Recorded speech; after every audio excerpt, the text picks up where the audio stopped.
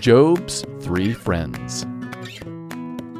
One day Satan said to the Lord, "Job is a man of integrity, but take away all of his possessions and he'll curse you." So the Lord gave Satan permission to take everything Job owned. Job lost everything, including all of his children. He fell down with grief. Finally he said, "The Lord gives, and the Lord takes away. Praise the name of the Lord." Satan said to the Lord, "Yes, he still has his integrity, but hit his flesh and he'll curse you."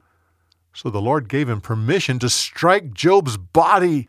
Suddenly Job was covered with boils. He sat on ashes and scraped himself with a piece of pottery. His wife said, "How can you keep your integrity? Curse God and die." "Oh, I'm willing to accept whatever God gives me, good or bad."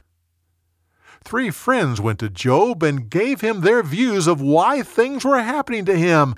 They said that righteous people don't suffer like this, only sinners. You deserve God's judgment. Suddenly, God spoke to Job. "My ways are far above what you can understand. Job, I want you to come to the end of yourself and totally trust in me." The Lord judged the 3 friends, but restored to Job double of all he had before.